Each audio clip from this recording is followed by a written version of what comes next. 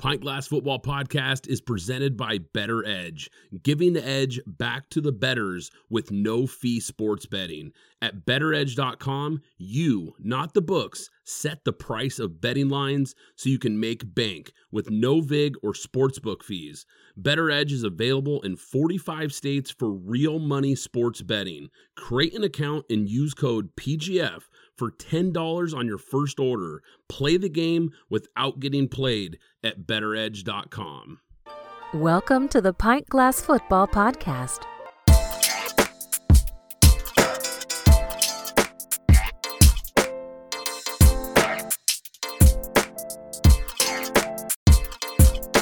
This is Pint Glass Football.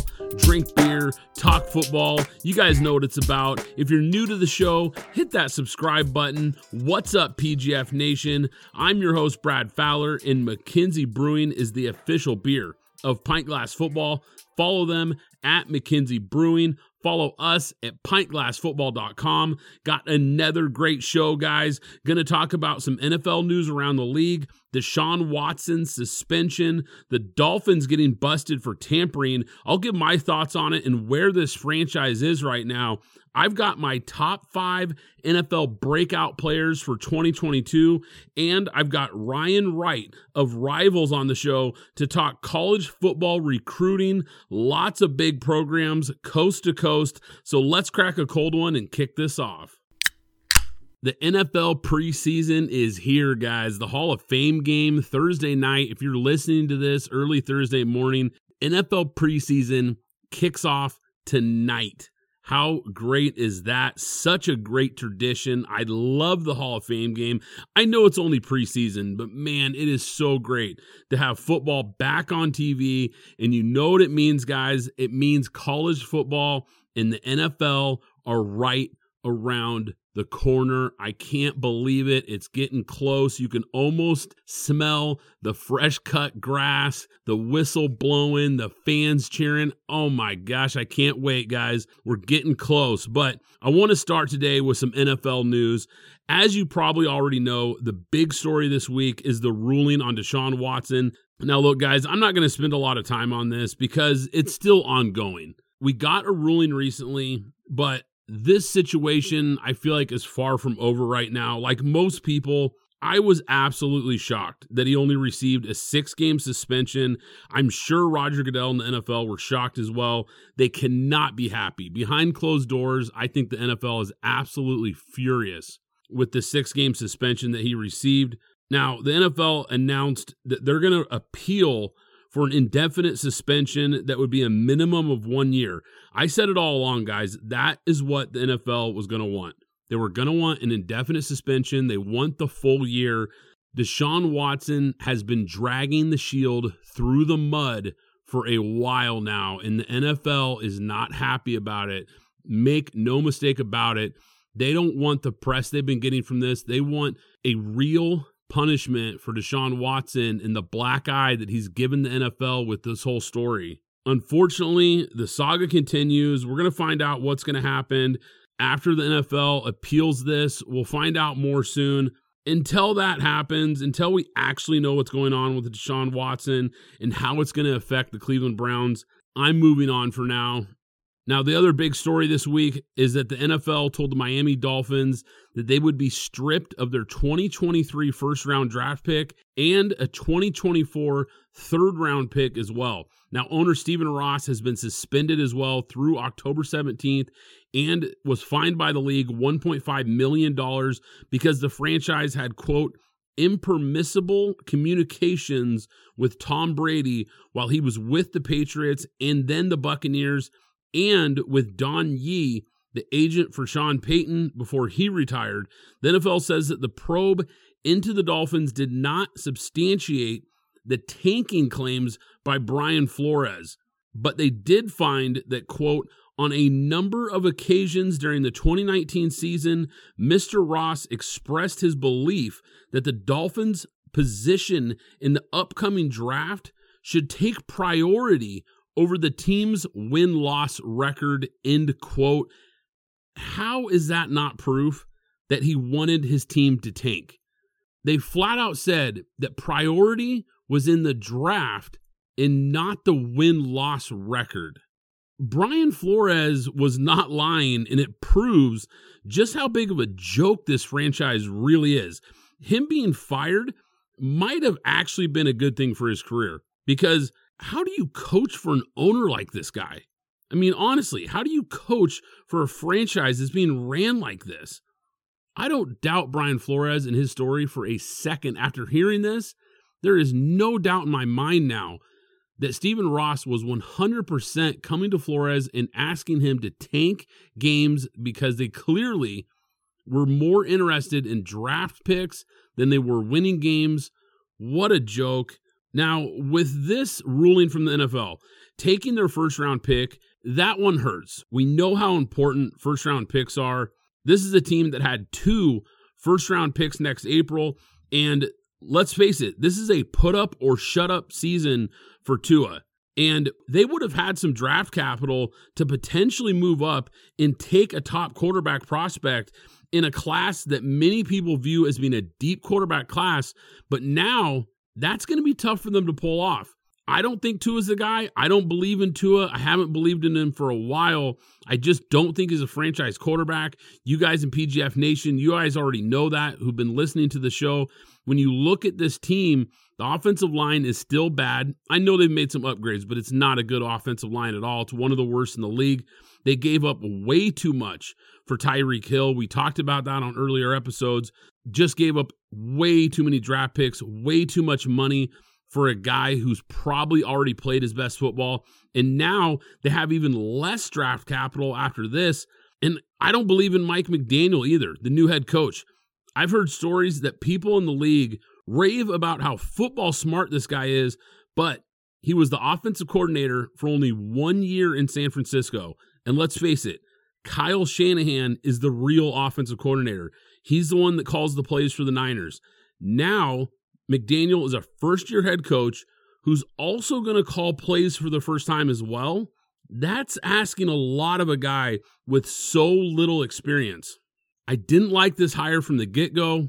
Reports stated that his only head coaching interview request was from the Dolphins. Let's face it, guys, if nobody else in the NFL is interested, that's not a good sign. Now, this guy's taking selfies with reporters and was apparently bummed out because he missed Adidas Yeezy Day. Are you kidding me? This guy feels like a joke already. What kind of head coach acts like this? Could you ever imagine Mike Tomlin doing that? Bill Belichick, Sean Payton, Andy Reid? None of those guys would do that. The guy doesn't feel like a head coach. He's starting to feel like a punchline, and we haven't even played a game yet. And this is really a franchise now. It's a franchise that, quite frankly, I don't think ever gets viewed like we view the Lions, the Jaguars, or the Browns.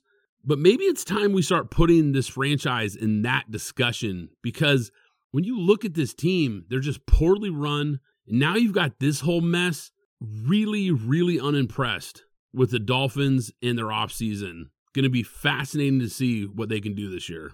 All right, guys, but with the season right around the corner, I thought it'd be fun to give you guys my top 5 breakout players for 2022.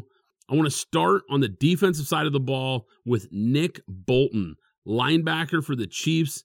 Now, the offense gets all the attention in Kansas City, and rightfully so. We know they're a fireworks show. They're a lot of fun. We get that. But this guy was a second-round pick in 2021, a guy that I really liked coming out of the draft.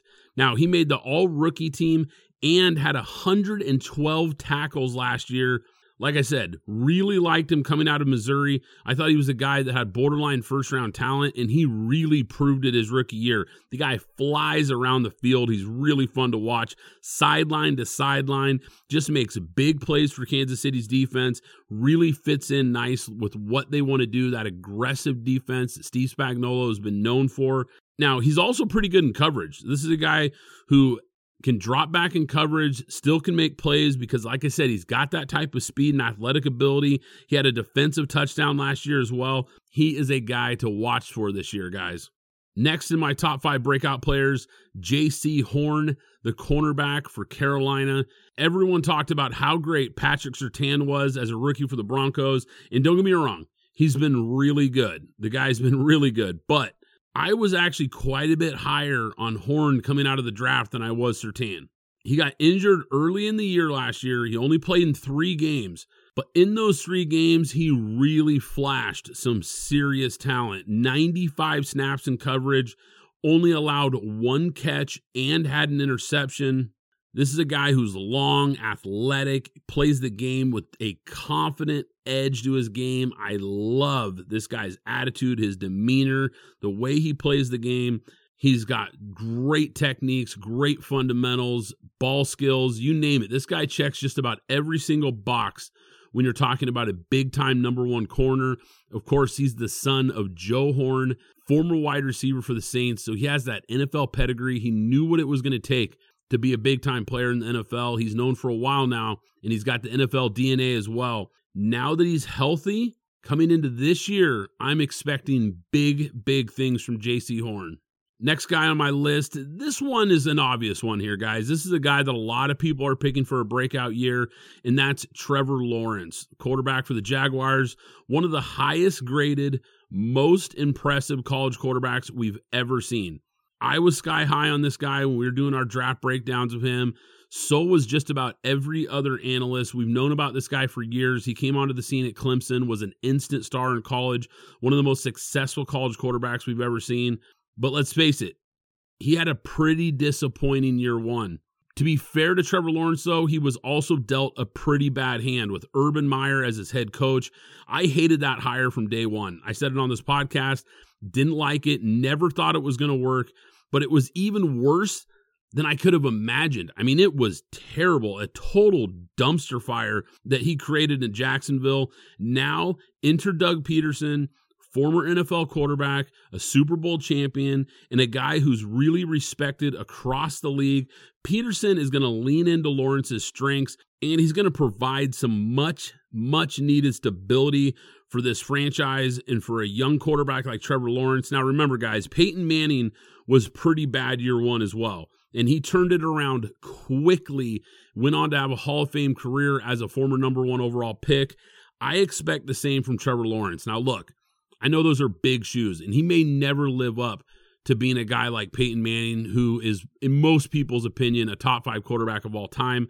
I'm not saying he'll reach those levels, but he has the skills to do it. He's that kind of talent.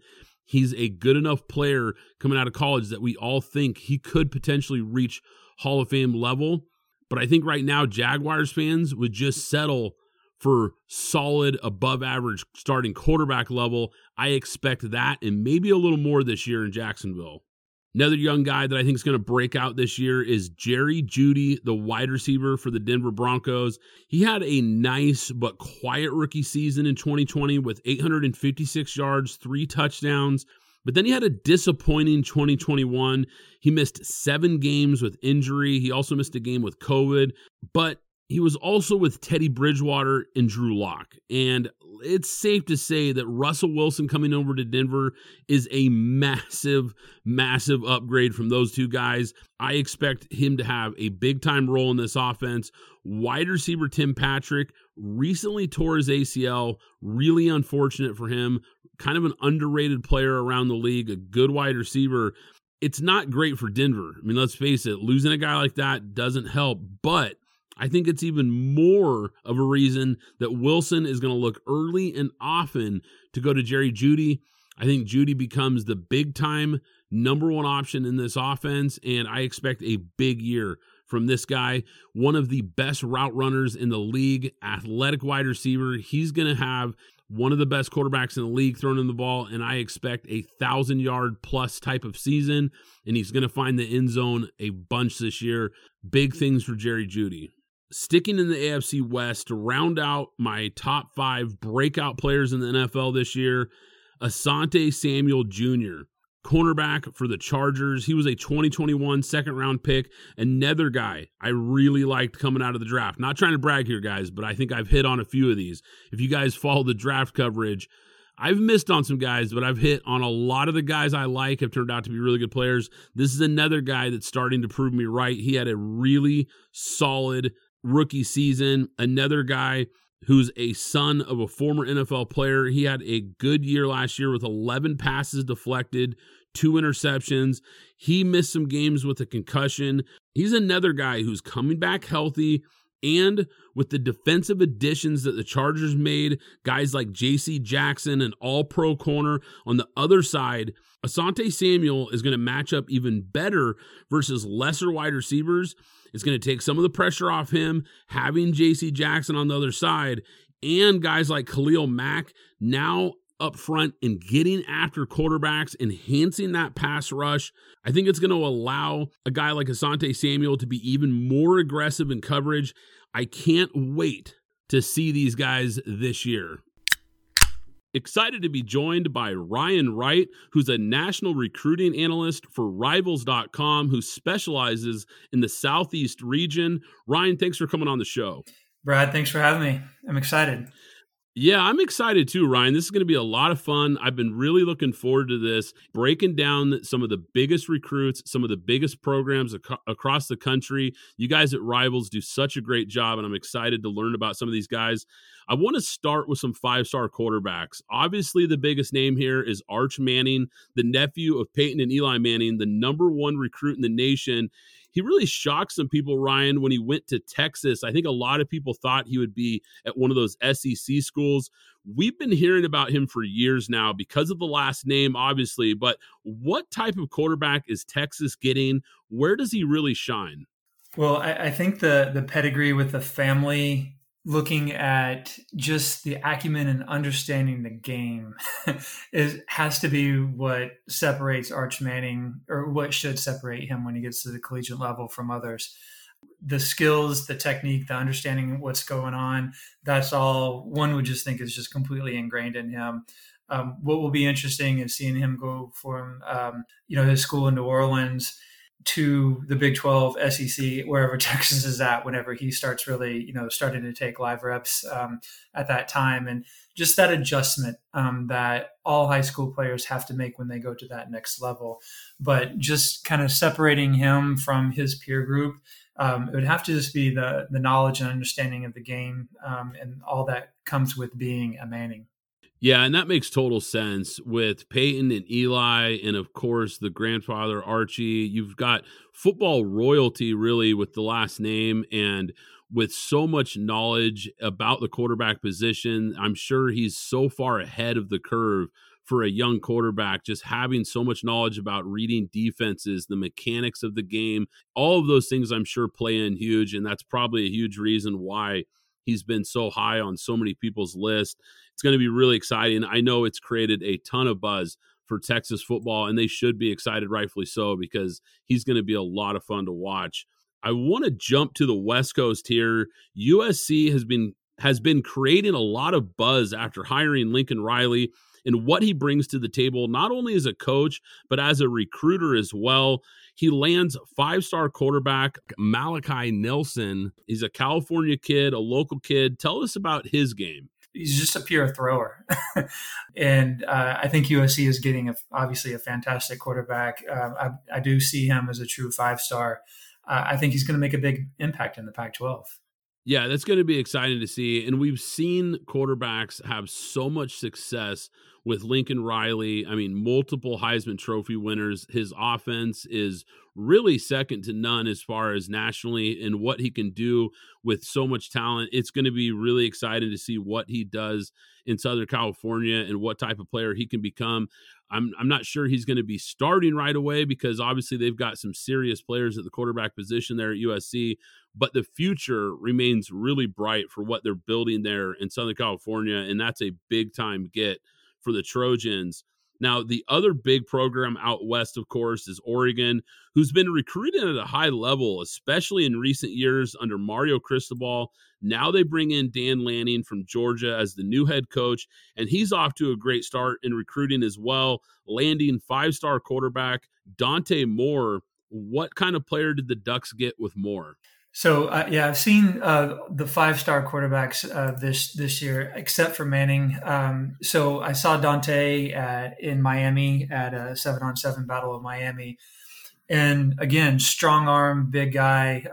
He, to me, looks bigger than, what he's listed at 6'3", 199, but definitely a pocket passer. Nico Amalave was at that same 7-on-7 tournament. It shows you some of the star power they had there. But Dante, again, he's got a great arm. Got to see them go against South Florida Express. For those that don't know, South Florida Express 7-on-7 team is just absolutely loaded. It's 5-star Brandon Enos, receiver, 5-star receiver Akeem Williams, 4-star running back Nathaniel Ray Joseph, Dejon Johnson, who's 4-star corner going to Ohio State. Talk about just an offensive juggernaut of a game, and watching those two guys or those two teams compete, it was fantastic. But Dante definitely, looked the part, just competing against those top Florida talents. Yeah, that's what I've been hearing too. I've heard some really good things about this guy. I know it's been a big time get for Dan Lanning in his first class at Oregon. 2 years in a row now, the Ducks bring in a 5-star quarterback. It's going to be really exciting to see what he can do in that offense and what he's going to bring to Eugene for the Ducks. With recruiting going forward, I really do think USC and Oregon have a great opportunity with NIL to take a big step forward. They're both high-profile programs already. USC, where they're at in Los Angeles, I think it speaks for itself, but there's obviously a lot of money there, a lot of opportunity with the collectives and also with NIL for players to do really well. So USC traditionally recruits well from where they're at, and they, a little bit under Helton, didn't recruit maybe on a national level the way that they used to. But I think with Lincoln Riley's background recruiting in Norman on a larger scale, I think he's just has such a great opportunity here. And if he can translate how well he typically recruits, how well he does with his offenses, and start winning Pac-12 championships, I think USC is going to be back to a juggernaut, and it's going to be amazing to watch. The other, also with Oregon, with the Phil Knight money in Eugene, Oregon under Cristobal recruiting on a national level. Dan Lanning has the background recruiting with Georgia out of the SEC. So he has some pipelines, some opportunities to pull guys out of Florida and Georgia. And again, typically a very wealthy school with Phil Knight backing them. So it's going to be interesting to see how all that plays out. But those two teams definitely going forward with the NIL, with collectives, have a great opportunity to be major players on the national level. Yeah, I couldn't agree with you more. And I totally get what you're saying too, because money matters more than ever in college athletics, like you touched on with the NIL. And I think you're right. Those are two schools that I think could really cash in big. And now with USC really just having a ton of momentum, not only with Lincoln Riley, of course, but the move to the Big Ten and the infusion of money and exposure that's going to bring. I am totally with you. I think USC is going to be right back to the powerhouse program that we saw in the early 2000s. I don't think it's going to be long before they're knocking on the door of the college football playoff. I completely agree with you. And as far as Oregon, you're right. It's really an endless stream of money when you're talking about guys like Phil Knight and Nike and some of the things they can do. And you mentioned Dan Lanning. I love the momentum that I've seen with him in this program and his ability, like you said, to recruit in the South and other parts of the country. It's going to be huge. We've already seen it with the 5-star quarterback, like we mentioned, and Dante Moore, and some of the things that he's been able to do early at Oregon. So I mentioned former Oregon coach Mario Cristobal. He now takes over at Miami and has made an instant impact in recruiting. We talked about how great of a recruiter he was at Oregon. He's continuing this trend here at Miami, including 4-star quarterback Jaden Rashada. Tell us about him and about Mario Cristobal's first recruiting class in Miami. Jaden's another smooth passer, really good. Pittsburgh, California. It's a little bit kind of north central, but not competing against South California competition. But he has made the rounds, gone to the camps, and showed that he's a top performer as a quarterback. So they're getting a fantastic talent in him. They kept him away from Florida. Miami did. So big win for them. Looking at the overall class, you just see all the time spent Cristobal had put into Jaden Wayne, and then now Jaden Wayne's at IMG Academy. So I think that made an easier transition for Jaden to transition away from like University of Washington and other Pac-12 schools. Talk about a 5-star beast off of the end. That's where they're getting Jaden Wayne. Another one just mentioned, Nathaniel Ray Joseph. Such an amazing all-purpose back. I think he's going to be a difference maker in the ACC years going ahead. Another one that I'm really excited about as an athlete, he's a receiver, kick, and punt returner, and that's Robbie Washington.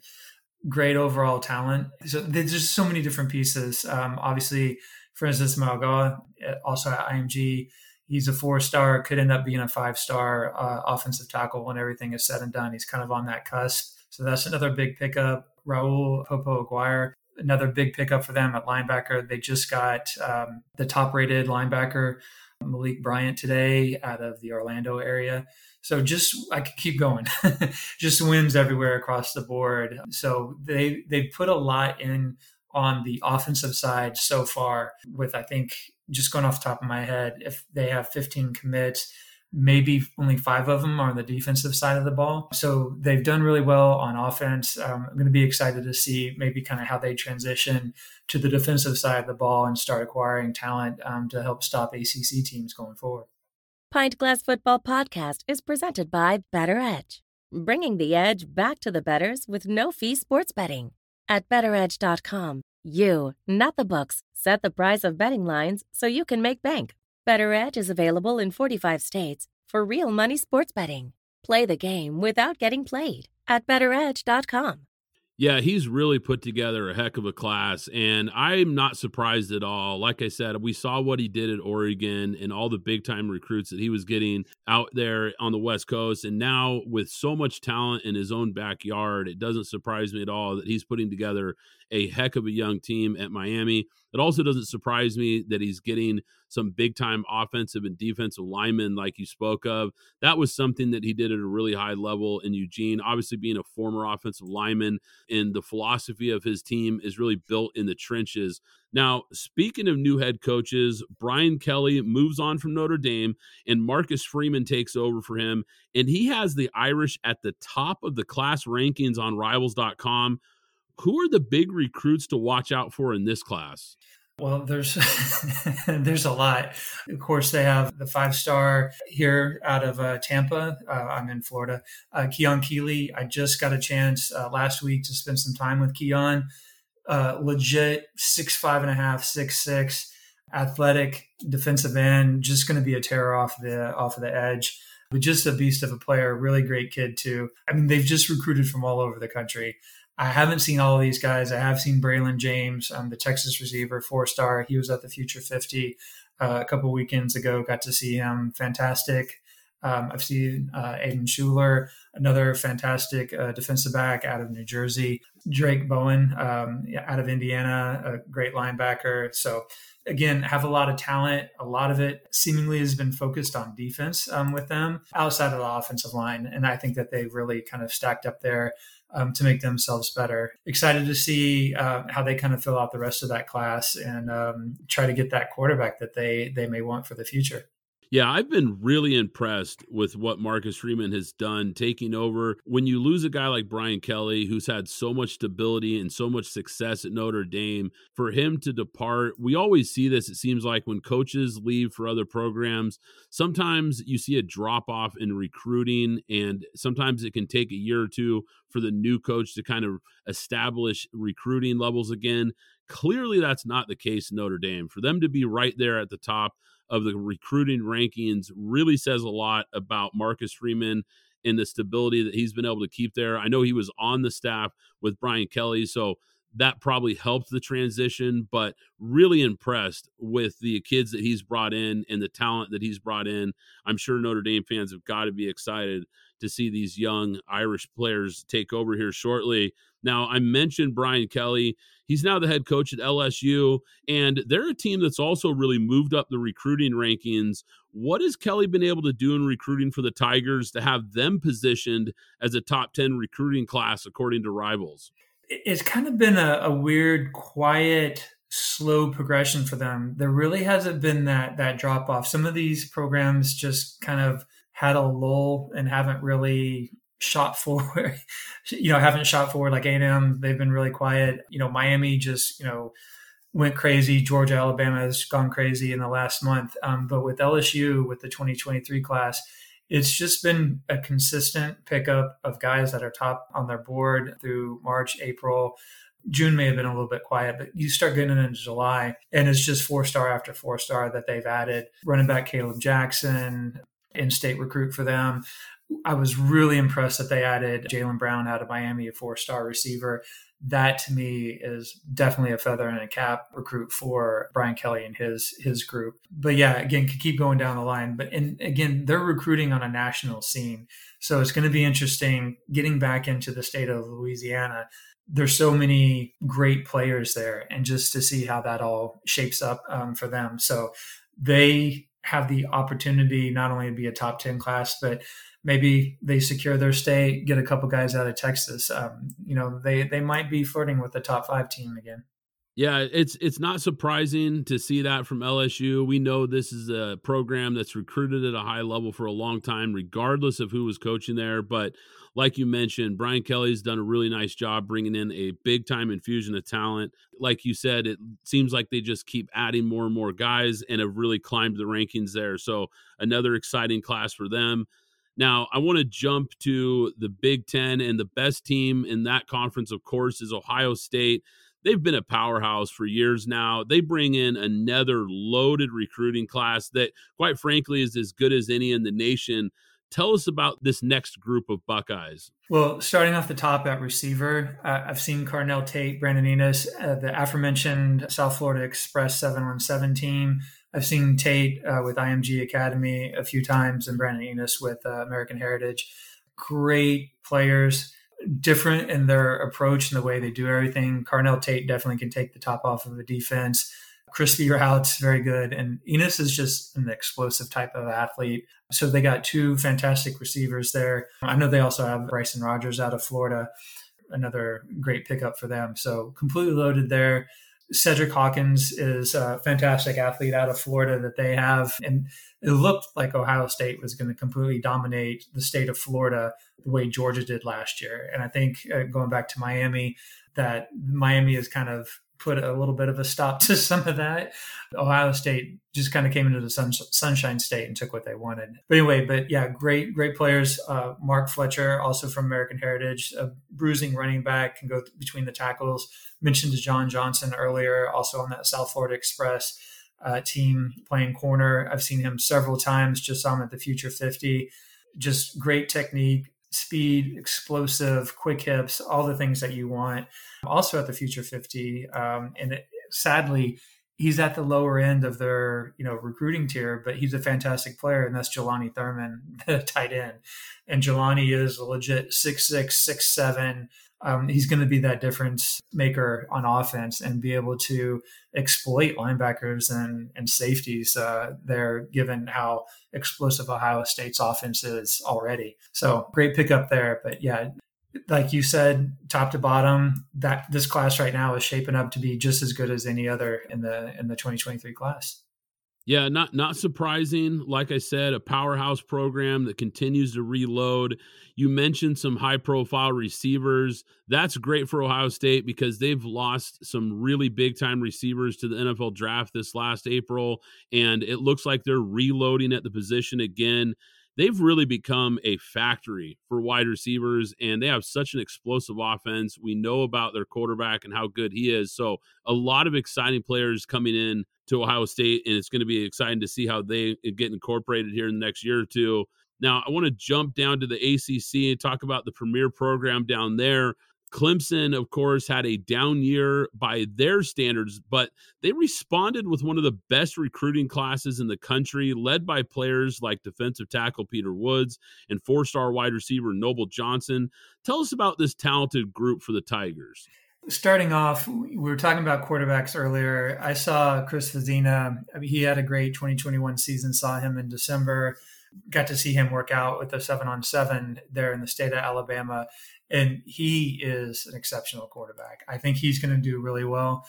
I think Clemson all the way around, even with DJ, very loaded with arm talent there on that roster, or will be anyway. So going on down, at defensive back, Avion Terrell is a fantastic recruit. I know they have a couple others coming.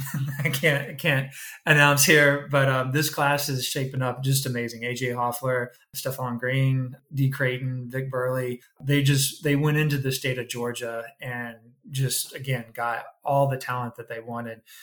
So great job with Clemson recruiting that state.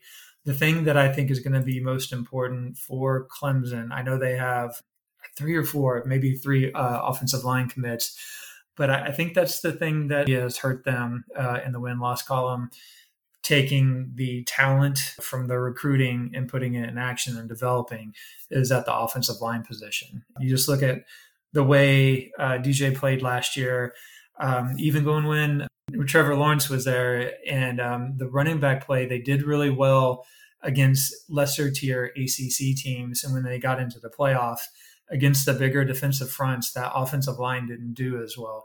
So for me, what I would like to see from Clemson to get them back where they were, their standard, if you will, it's going to be how well they recruit the offensive line position and how they develop that. And I know that they have 4 stars coming in the 2023 class, but that will be, I think, what's needed with all this changeover that Clemson's experiencing with their coordinators. Yeah, that's fascinating. And we know how important it is to have quality line play, and that's going to play a big role. So that's something to watch for here. I thought it was interesting that you said Clemson has done such a good job recruiting the state of Georgia, especially with the success and especially recent success of the Georgia Bulldogs. For them to be able to go into their backyard and get some of the top recruits is really impressive.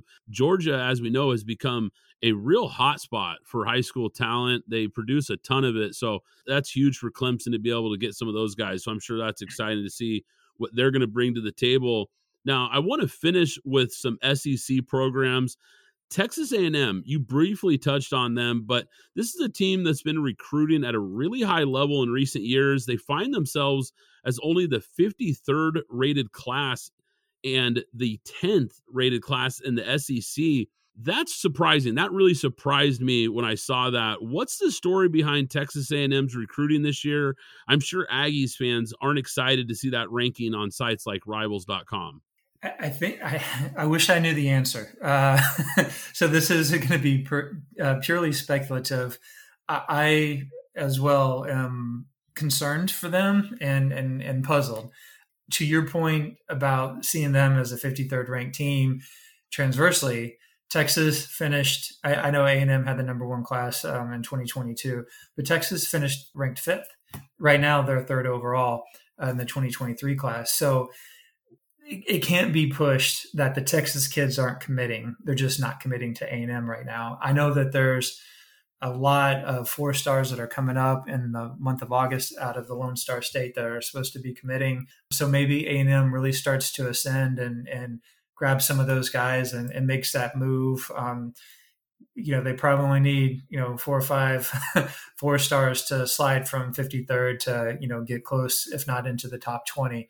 So I think a lot of ground could be made up soon, but just trying to assess where they're at now and why they're not doing as well with only 6 commits, it is very confusing and puzzling to see them there. Yeah, I was flat out shocked by it. To see some of the schools, especially in the SEC, that are ahead of them was really surprising to see them that far down the ranks. Like you said, after having so much success in recent years recruiting, it was really surprising to see them down there and clearly not landing some of the big prospects that they've been looking at. But like you said, there's still time for them to make up ground. So for Aggies fans out there that might be a little worried about this class, it sounds like they still could make a push here and climb up those rankings. Now, speaking of SEC rankings, the defending national champion Georgia Bulldogs are ranked 1st in the SEC, 4th nationally. They have a lot of talent, like we touched on, in their own backyard, and it looks like they capitalized on it this year. Who are the ones to watch out for the Bulldogs? Yeah, and this class could get a little bit more interesting with some 5 stars that are out there, like Sam Mpemba out of IMG. So this class, and also with Alabama, it's it's going to be very interesting how everything ends up. But what Georgia has already committed, one of the guys that just committed, I like a lot, out of North Carolina, Jamal Jarrett, defensive tackle. I think he's a beast. He's really good. Kelton Smith is a 3-star, but he's somebody that has all the potential in the world. And it'll be interesting to see how he develops once he's on campus with that staff. And I do believe that staff does a good job of developing their offensive linemen. Troy Bowles, arguably one of the best, or is one of the best linebackers in the 2023 class, son of Tampa Bay Bucks head coach. So again, going back to the acumen and understanding knowledge of the game, plus he's a very good athlete. So that's a great pickup for them. I've seen Janelle Aguero a couple of times, great DB athlete out of Massachusetts, definitely a 4-star prospect and talent that'll be a playmaker for Georgia on the field. And the list keeps going with, different guys. Jonathan Hughley, offensive tackle. I think he's somebody that could develop and be one of those 3-year starter types for them. So, Ryan, like I said in the intro, you're not just a national recruiting analyst, but you specialize in the Southeast. So I want to touch on the Florida Gators. This is a big-time program, as we know, in the SEC. They always have a ton of NFL talent that they crank out every year, and that always starts with recruiting. So who are the guys to watch for the Gators? Who are some of the big recruits that they've been able to land this year? I see on Rivals they've got several 4-stars. Tell us about this class for the Florida Gators. Yeah, Isaiah Nixon is a big one for them. That was a big pickup. Sharif Denson, somebody else, defensive back that I've seen. I think he's going to be that cover guy that's really going to help in the SEC. Trayon Webb is a bigger guy, but he kind of has that all-purpose ability to him. So I think it's a great pickup on offense and allows some versatility for the Gators with their new offense going forward. Najee Harris, he's a 3-star with us. I've seen him a lot. He's that grinder at guard. I mean, I could see him potentially coming in and cracking the depth chart early. I mean, like potentially as a freshman. So he's at IMG going up against top defensive tackles in practice and then with their national schedule. So hopefully that transition, kind of as mentioned before, into the next level won't be as difficult for him. But those are a couple guys that really stand out. I like Gavin Hill as a defensive end. I saw him playing 7-on-7, playing tight end. Saw some shoestring catches from him. Just a fantastic athlete. Again, he's a defensive end playing tight end, 7-on-7 out there running around with everybody and making plays. It was fantastic to watch. So those are a couple of guys that really stand out to me. Bryce Levitt, also offensive lineman. One thing I want to say about Florida, I know they're ranked 29th right now currently with Rivals. Would not be surprised. I don't know, the different numbers and the equations and calculations to go in to see where they're going to end up. But I could see them jumping into the top 20. All right. Well, that's exciting for Gator fans. It sounds like they're not done yet, making some noise.